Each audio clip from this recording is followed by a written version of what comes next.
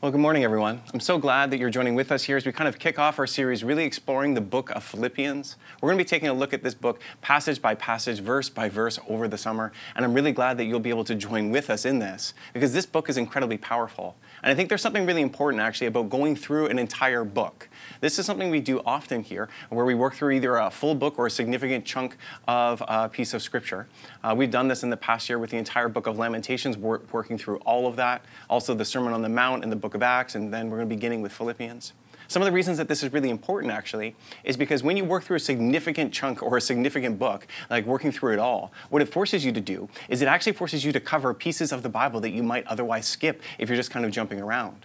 It's also really important to do this kind of study, deep dive into Philippians that we're going to be starting here today, because the Bible, when it was wrote, it's actually meant to be read as whole, not just as chunks and as pieces. Books are meant to be read straight through. And so I'm excited for us to actually be able to really dive deeply into this book, to be able to understand some of the different allusions and parts that are going on, and really to see how the whole thing is kind of woven together. I also think it's a good idea to be studying the book over the summer as we kind of enter into the summer, because then if you're away and you're going to be checking us out online, you can also still stay connected too by simply reading the book of Philippians. And if you're not familiar with the book, here are some of the promises that are found in Philippians, promises we'll be covering and looking at that are really powerful. Paul says some of these sort of things within Philippians. He says, "And I'm certain that the God who began the good work within you will continue his work until it is finished on the day when Christ Jesus returns." We're going to take a look at that verse here today. He also says that I want you to know Christ and experience the mighty power that raised him from the dead. Paul says, always be full of joy in the Lord. I say it again, rejoice. We're going to see through this study, really, how Paul can rejoice even in the most difficult of circumstances. And then there's a very famous part of the book at the end in Philippians 4 where we read, don't worry about anything. Instead, pray about everything. Tell God what you need and thank him for all that he has done. And then you'll experience God's peace, which exceeds anything you can understand. And his peace will guard your hearts and minds as you live in Christ Jesus. And so today we want to begin with Philippians 1 in verse 1. We're going to work through to verse 11, and we want to kind of explore this book and really be paying attention for what it is might the Holy Spirit say to us in and through the words of Scripture here today. So I want to begin with verse 1 and then share a little bit about the context, and then we're going to kind of dive a little bit deeper. So Paul writes this to start off with. He says, "This is the letter from Paul and Timothy, slaves of Christ Jesus. I'm writing to all God's holy people in Philippi who belong to Christ Jesus, including the church leaders and the deacons." And so right off the bat, we see that this letter is from Paul and Timothy and that they're slaves of Christ, meaning that they are followers of his.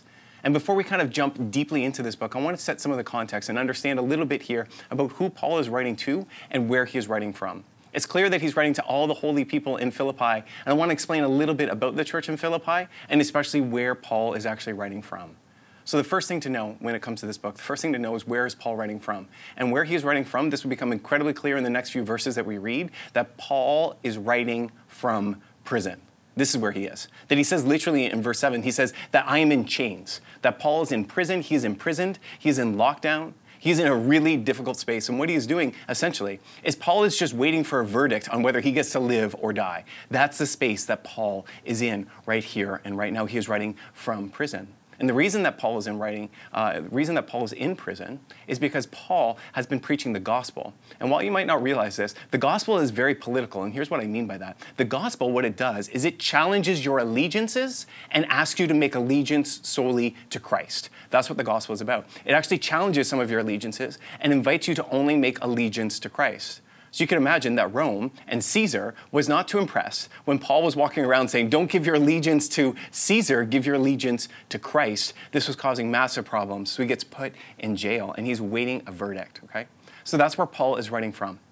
We're not totally sure whether that jail is in Rome, Caesarea, or Ephesus, or some other places, but that doesn't matter too much for our understanding of the book. What we need to know is that Paul is in a very difficult space, and yet he is still going to say things like rejoice, and he's still going to find joy, and we'll see that throughout this book. The second thing that I want to notice about this book is that it's actually what's called a friendship letter. That's kind of the genre. That what's going on here is that Paul is writing to a church in Philippi that he knows well. There's this intimate relationship there. There's this deep connection there. This isn't like Paul's writing to the book of Romans, to people that he has never met before. Instead, these are his friends, these are his people, this is his community, and we're going to explore that too. So Paul's writing to people that he knows very well. The third thing that I want us to mention, before we even kind of dive into Philippians, is understand a little bit about the city. The city itself was founded under Octavian, and it was kind of refounded, the city of Philippi. And what ended up happening was it was really refounded as like a military outpost. That what ended up going on was all these discharged members of the military were placed in Philippi. So it's this real big urban and political, but also military kind of strong point with many ex-kind of military, ex-Roman officers that are living there. So when Paul goes into Philippi, and when the Philippians go and try to share Christ, it's a pretty big deal because this entire city owes its salvation to Caesar. So when they show up and they say, you should give your salvation to Christ, not to Caesar, this is not only a hard sell, this is actually like subversive and revolutionary and difficult. It's a really big deal. So the place where Paul is writing to is really a really big center of urban and economic, but also mainly has this real military kind of background and context around it. Okay? So we learned that about Philippi. The other thing that we know is specifically from Acts 16, 11 to verse 40, we know that this church was started around AD 49. We learned that it was mainly made up of what's called God-fearing women. And again, this kind of shows the prominence of women in the early church and that they met actually in a prominent women's merchant's home. So that's kind of the beginning place of the church in Philippi, and you can read about that in Acts. So that's some of the context that Paul is writing from prison, really to friends of his, to a church that he knows well, to a church that is set in a difficult place, kind of under Caesar, proclaiming allegiance to Jesus alone and not to Caesar. And from there, I want to start to understand this letter itself. I want to read it, and then we're going to just work it through, like verse by verse, section by section here today. So I want to read it to begin with. We want to read it in verse 2. Read this. May God, our Father, and the Lord Jesus Christ give you grace and peace.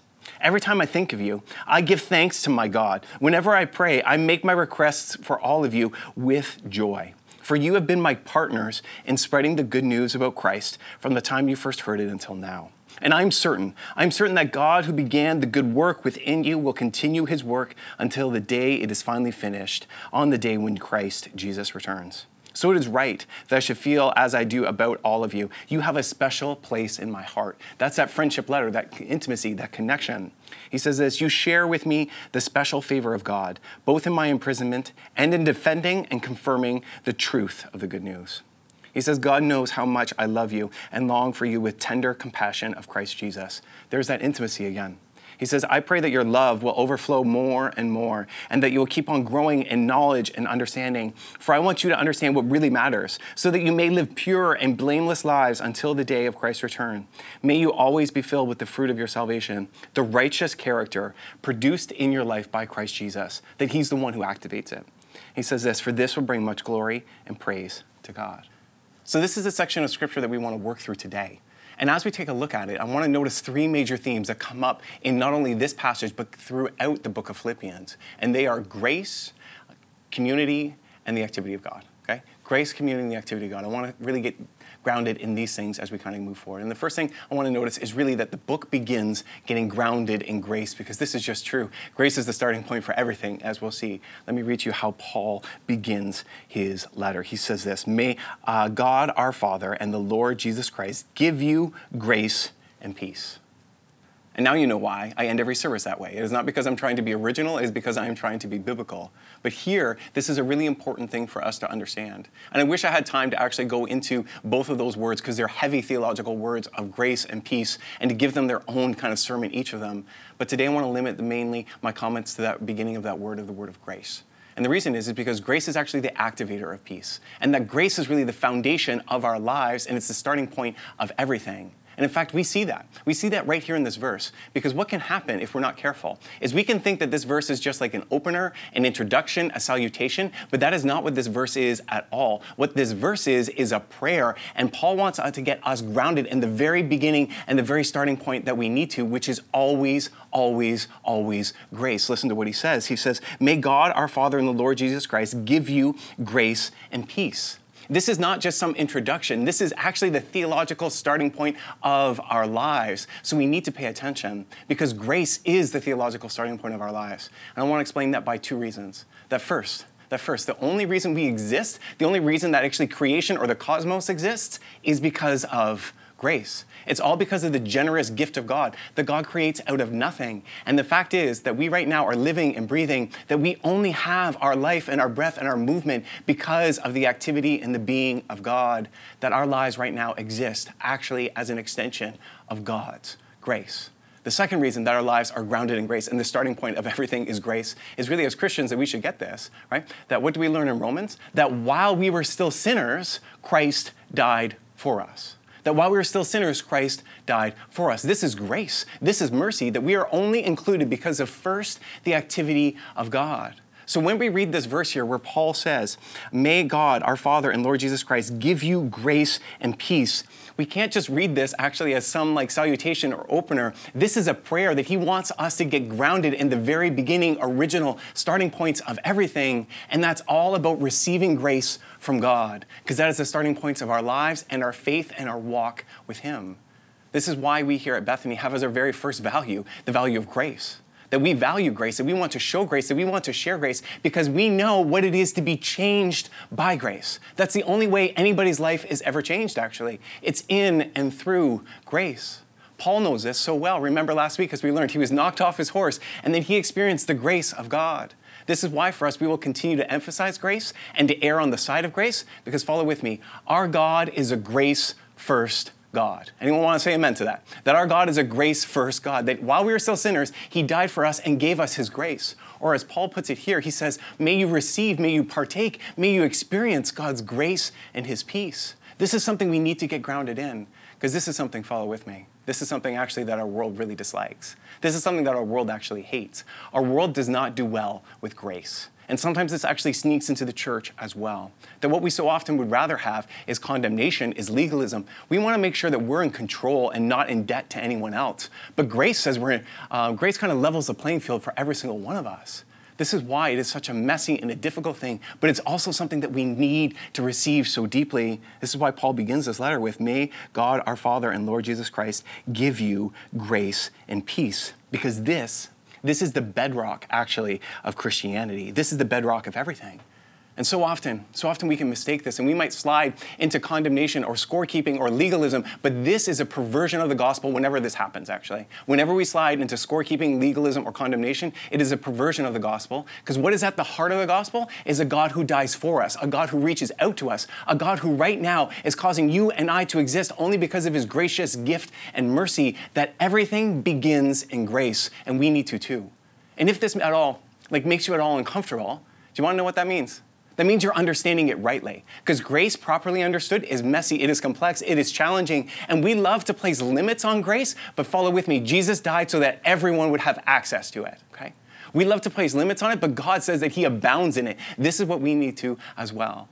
And in case you think I'm maybe reading into this one short verse, I want to read to you actually how Paul begins every single one of his letters. And I'm going to read the beginning of every single one of his letters. And just notice with me if you see any common themes. So we're going to begin with Romans and go all the way through, okay? So in Romans, we read this, Romans 1:6. May God, our Father and Lord Jesus Christ, give you grace and peace.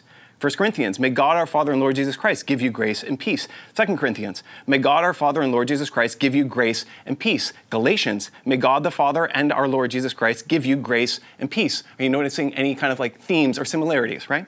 Ephesians, may God the Father and our Lord Jesus Christ give you grace and peace. Colossians, may God our Father give you grace and peace. 1 and 2 Thessalonians, may God give you grace and peace, and may God our Father and the Lord Jesus Christ give you grace and peace. Or 1 and 2 Timothy, we're reading every single one of Paul's letters here. He says this, may God our Father and Lord Jesus Christ give you grace and peace. Or 2 Timothy, may God the Father and Christ Jesus our Lord give you grace, mercy, and peace. Are you seeing the theme? Are you seeing the similarity? Are you seeing where Paul begins every single letter? Because this is the beginning part of every single one of our lives. He says this in Titus, may God the Father and Christ Jesus our Savior give you grace and peace. And lastly, the last work of Paul is Philemon, where we read, may God the Father and Christ Jesus our Savior give you grace and peace. That what Paul does in every single one of his letters, is he begins with us receiving grace and peace. Because this is the starting point of our lives. This is the starting point of us walking with Jesus. This is the starting point of everything, us receiving grace. And I just think that this matters so much, that when we emphasize grace, mercy, and love, this is not cherry-picking the Bible. This is actually being faithful to the scriptures, where Paul makes it very clear that everything begins in grace. And we're going to see this actually throughout this letter. We're going to see this another 3 times in this short passage that we're looking at today, that grace continues to be the activator of all things, because grace is really the first step of God towards us. And it's something that we need to not only receive, but to be so appreciative and grateful for. So we see the importance of grace in the very first verse. And then I want to read the next few verses and work it through. We're going to see instead this theme of community. Okay?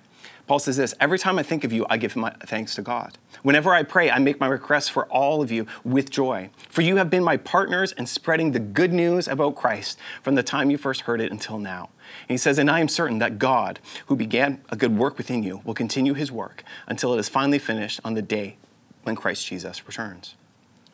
Now in this passage here, in this section, we see something that is both beautiful and actually in some ways heartbreaking. That what Paul's going to talk about is the beauty of community and really the beauty of what is called koinonia. That when Paul says this, when he says, every time I think of you, I give thanks to God. Whenever I pray, I make my requests for you in all joy. For you have been my partners in spreading the good news about Christ from the time you first heard until now. That word partners there is the Greek word koinonia. And what it literally means is this real deep communion, connection, synergy, relational aspect with someone where you get tied together. And Paul says that the reason that they are tied together is not that they are actually partners, that they're actually partnering together, that this gives him deep joy. That Paul says every time that he thinks of the Philippian church, even while he's in prison, even while he is suffering, even while he's in imprisonment, every time he thinks of them, he gives thanks because they are partners together. They are koinonia together. They are actually serving together. That is what's going on. And so Paul says, for you have been my partners in spreading the good news about Christ from now to the first time, from the first time you first heard it until now. So Paul makes it really clear that this is why he has joy.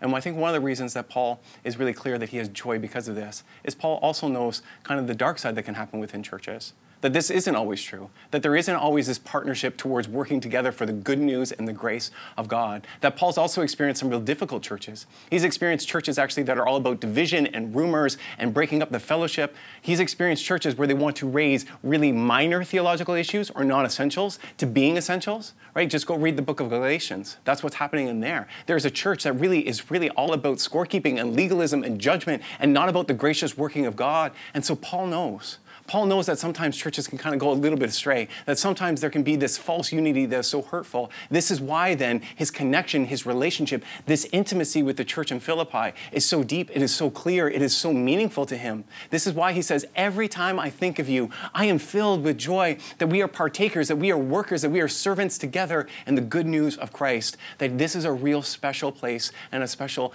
relationship that he has with this church. And I can tell you personally, that I feel that here as well. Now, I don't think it's at all, shocking to say that for me, the last few months have been a little bit difficult in many different ways. I'm not sure if you felt that, but I know for me, it's been hard, it's been wearying. In many ways, I felt that many times I haven't actually kind of lived up to the expectations I would have for myself. In many ways, I just feel inadequate. I'm not sure how you've been feeling, but that's how I've been. I've been feeling inadequate as a dad, neither having the time that I would like for my kids or sometimes the patience that I would wish that I had with my kids. I know I've been feeling inadequate with Krista, that I'm not able to support her in the ways that I would love to as she kind of continues on in her career and what God has for her. And there's been also many times I felt really inadequate as a pastor, just trying to bear some of the weight and grief that comes with pastoring. It can be really hard. And so over the past few weeks, it's been challenging. It's been difficult. You might be in a different space, or maybe it's been different for you. But I bet that mainly many of you can relate to ever feeling inadequate and just unsure. And so I'm writing on this passage. I'm preparing the sermon, actually. And I'm writing right here on the importance of actually being servants together, being community together, being partners together. And as I'm writing this, just having kind of a difficult day. Anybody else have a bad day in the past 3 weeks? It was just a really kind of difficult, rough day.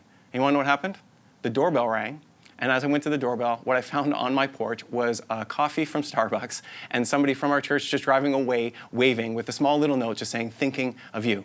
Okay, that was it, thinking of you. A small coffee that day actually had a massive impact because you want to know what it reminded me of? It reminded me of exactly what Paul is saying here, that we are actually a community together, that we are partners together, that we are serving together. One small act of someone dropping off a coffee at my house actually just brought me such deep joy. This is why I think Paul and myself, he can say that when he thinks of you, he thinks of joy when he's talking about the Philippian church. And for me, when I had that coffee, that's all I could think of was such joy that I get to serve here and to be a part of this together, that we are actually in this together. That what Paul highlights in this passage is the importance of actually serving God together. That's what's going on here. He says that we are partners in spreading the good news. And then And then Paul continues. I want to notice what he says next. And this part really emphasizes the activity of God. Listen to what he says. He says, and I am certain that God who began the good work within you will continue this work until it is finally finished on the day when Christ Jesus returns. I want to read it again because honestly, in so many ways, I just wish I could just preach on this verse because it is so deep. There's so much going on in here. There are such beautiful promises for you and for me that we want to unpack today. Listen to what he says. And I am certain that God who began the good work within you will continue his work until it is finally finished on the day when Christ Jesus returns. And that word there that talks about, I'm certain that God who began the good work will continue it or will complete it until it's finally finished. That word there in Greek is called epiteleo. And what it means is literally this. Epi is like a movement word. It can mean to, over, against. And teleo means goal. That really what God is going to do is he's going to work within you to move you towards his goal, towards what he has for you, towards the direction and the completion and the destination that he has for you. This verse is an amazing, beautiful verse that when Paul says, and I'm certain that the God who began the good work within you, when he says that term there, good work, this is an allusion. This is a reference. This is like a hint, hint, and a nudge, nudge, all the way back to Genesis. The very first time we read of the word good and the very first time we read of the word work together. That's what's going on here. So Paul is actually referencing Genesis, and here's what he's doing. He's saying that the same God who set the spinning universes into existence, the spinning stars, the spinning galaxies, all of that, the same God who breathed everything into existence from the very beginning, the same God with that amazing power, majesty, and wonder, that same God who began everything way back then is actually working within you. That same God who began the universe is actually coming to bear with his power, his energy, his actual activity in your life, and he is working within you. And that same God who began the universe so many years ago, he actually now is working within your life to bring you towards completion, to bring you towards the destination, to bring you towards what he has for you. And this is a beautiful, beautiful, beautiful verse. Because what it means, follow with me, what it means is that God will not leave you incomplete. That God will not leave you in progress. That God will not leave you where you are at. That God will actually work within you to bring you to the place that he has. Listen to how Paul puts it. He says that I am certain that the God who began the good work within you, he will continue his work until it is finally finished or until it is completed. This is the promise that you can believe in. This is the promise that you can trust, that the activity of God is happening within your life and it will lead you towards completion. This is why then if you're having a bad day and you're wondering whether it's all worth it, you can actually rest in the fact that God is working within you. This is why if you're failing and falling again and just unsure of what is going on, you can actually trust in the fact that the God who began the universe is still working within you. This is why today you can trust in the fact that God will not leave you where you are, that he will work within you. And notice with me, whose activity is it? It's God's. It's God's. It's his work that he does within us. This is, again, another example of grace that God is giving to us something that we can never do on our own. That today, what I want to just say really clearly, because I think some of you might need to know this, okay, is that God leaves no person and no task unfinished. Let me say that again. That God leaves no person and no task unfinished. That he is working within you. His energy and his power is working within you. This is something that you can trust in. This is why, at least for me, when I'm having one of those days where I'm doubting in everything, where I feel all this inadequacy within, this is why I can remember that even if I look forward, I'm like, I don't know if I have it in with me to, just press forward and to strive forward, that I can remember that it's not about me anyway. It's about the God who works within me and is working within you, who, as Paul says, that he is certain that he will complete what he has started. That God will complete what he has started. He will not leave his masterpiece, you, my life, this world. He will not leave it incomplete. He is working with his power, with his timing, with his plans to actually bring us to completion. This verse is an amazing promise that I think we need to hang on to in this day and age, in this season that we are in, that God will complete what he has started. And then Paul ends with this. This is the last section we want to take a look at. He says, so it is right. It is right that I should feel as I do about you, for you have a special place in my heart. This is, again, that real deep connection that he has. So he says this, you share with me the special favor of God, both in my imprisonment and in defending and confirming the truth of the good news. God knows how much I love you and long for you with the tender compassion of Jesus. And here again, we see the same themes we've been looking at: grace, the activity of God, and community. Paul says this, and we see really clearly the importance of both grace and community in this verse. He says, you share with me the special favor of God, both in my imprisonment and in defending and confirming the truth of the good news. Now, here in this translation, what the NLT does is a good job in updating it, but it actually obscures a point. That for the Philippian community to actually stand with Paul in defending the good news and confirming the good news, and to actually be standing tall in the truth of the good news, that they can only do this because they have first received and experienced grace.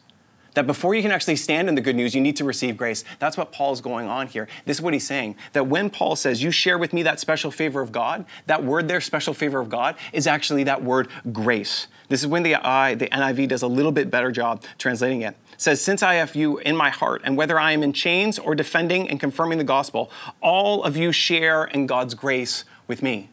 That what draws them together is actually the fact that they share in God's grace together. The ESV is even better. Listen to how they put it, and I love this. He says, I hold you in my heart, for you are all partakers with me of grace.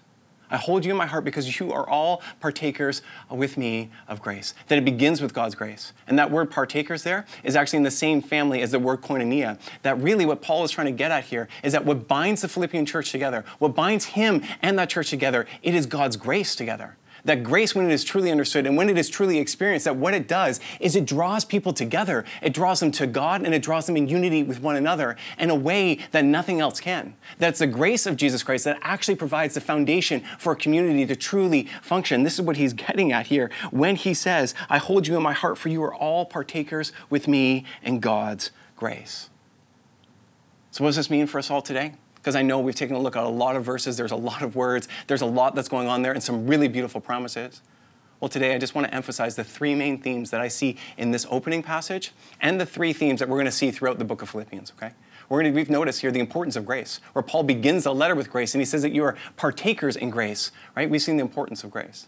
We've also seen the importance of community, that word koinonia, that connecting together, that really there's this special intimacy between Paul and the church, and that's because of grace of God, and it's because of them standing together with God. And then the last thing that we've surely seen is actually the activity of God, that it's God who will complete the good work within you and within me. That's the promise of this verse. So what does this mean for us all today? Kind of what's the main point? Well, here's my main point here today, that I believe that we need to get grounded in grace, community, and trust in the activity of God. That's what I believe that this should highlight for us here today. That as Christians, what we need to do, if we're going to follow Jesus well, if we're going to actually follow him in this difficult world that we live in, we need to get grounded in grace, community, and the activity of God. That is the only way we can actually move forward. And I want to kind of now circle back to something I mentioned at the very beginning. That notice with me, where is Paul when he is writing? He is writing in prison. It is difficult. This is a really difficult space for him. And yet, what does he talk about? He talks about joy. He talks about grace. He talks about community. How is it that he is able to be so hopeful in the midst of such dire circumstances?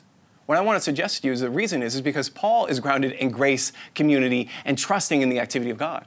That's what's going on here. The reason that Paul can respond with such hope, even in the midst of such difficult circumstances, is because of grace, community, and trusting in the activity of God.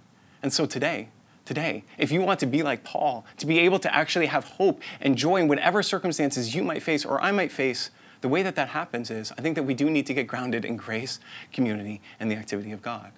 So the question is how? How do you then get grounded actually in grace? How do you get grounded in the community? How do you get grounded in the activity of God? Well, to begin with, I want to notice where Paul begins his letter. Actually, where does he begin with? He says, may you actually receive the gift of grace and peace from God the Father. That really, for us to actually get grounded in grace, community, and the activity of God, that where it begins is actually with receiving. It begins with receiving. That Christianity, follow with me, Christianity is not a self-improvement religion, okay? It has nothing to do with that. Christianity is about the radical interruption that grace begins within us. It is about us receiving something that changes us. That's what grace is. So today, if you want to get grounded in grace, community, and the activity of God, it begins first with receiving grace and peace. Remember that prayer that Paul begins with. He says, may you actually receive the grace and peace that comes from Christ Jesus our Lord. That's where it begins. It begins with us receiving grace and submitting to grace. That if we want to become like Paul, able to actually have hope even in the most difficult of circumstances, it begins with receiving. Second thing then, I want to encourage us is it begins actually then with us also then trusting in the activity of God. I can't tell you how much actual hope that verse gives me where God says that he will complete what he has started. Because far too often I feel like things are on me. Maybe you feel the same in your family, in your workplace, in whatever, that you just carry things. What this verse reminds us is that God is active in you. He is active in me. And we need to trust in his activity.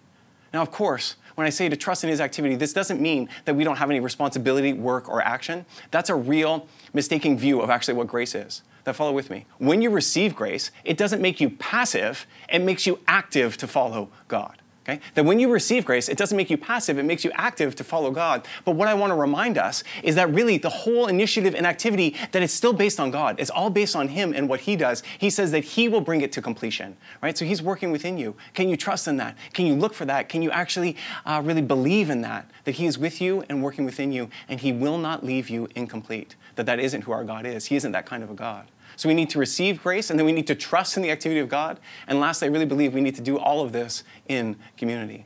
Paul's so clear here about the importance of community, actually about the importance of that koinonia, of partaking grace together. Because really, it's in community that we are not only reminded of our need for grace, but actually give us space to practice grace, to give grace to people around us, to give grace to ourselves.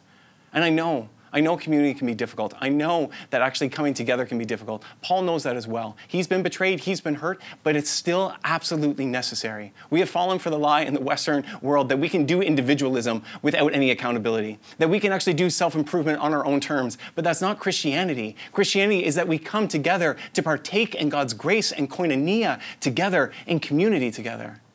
So what's my challenge then today? My challenge is really clear, okay? Would you receive grace? Would you pray for God to just fill you with grace right now? Would you trust in God's activity that he is working in your life? And would you do all of that in community? Would you join with others? Would you make sure you're a part of a home church? Would you make sure that you're journeying deeply with others, as we talk about so often here? This is my challenge for you today. Would you receive grace? Would you trust in God and do that all in community? And so to close today, I actually want to offer a prayer for you and a prayer for me and a prayer for our church. But the prayer I want to offer to you actually isn't mine. It's actually Paul's. Because you may have noticed that there was a section that we covered in the beginning that we actually didn't explain or really work through. And that's true. It's actually Paul's prayer for the Philippian church. And so today, rather than me explaining this prayer, what I want to do is I want to pray this prayer. I want to pray it over you. I want to pray it over me. I want to pray it over our church and our community. I want to use Paul's words for our words. As we seek to move forward following Jesus and move into this letter and understanding it deeper, I want to close with simply praying the words of Paul over you and me and over all of us here today. I'm going to be praying from the NLT, and then I'm also going to be praying from the Message, using both of these really to just ground us in God, to ground us in his grace, and to ground us in the importance of community together. So let's pray together to close our time.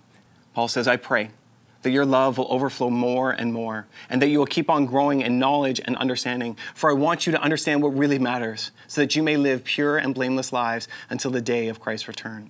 May you always be filled with the fruit of your salvation, the righteous character produced in your life by Jesus Christ. For this will bring much glory and praise to God. So this is my prayer, that your love will flourish, and that you will not only love much, but love well. Learn to love appropriately. You'll need to use your head and test your feelings so that your love is sincere and intelligent, not sentimental gush. Live a lover's life, circumspect and exemplary. A life Jesus will be proud of, bountiful in fruits from the soul, making Jesus Christ attractive to all, getting everyone involved in the glory and the praise of God. May that be true in your life, and may that be true in my life. And as always, grace and peace.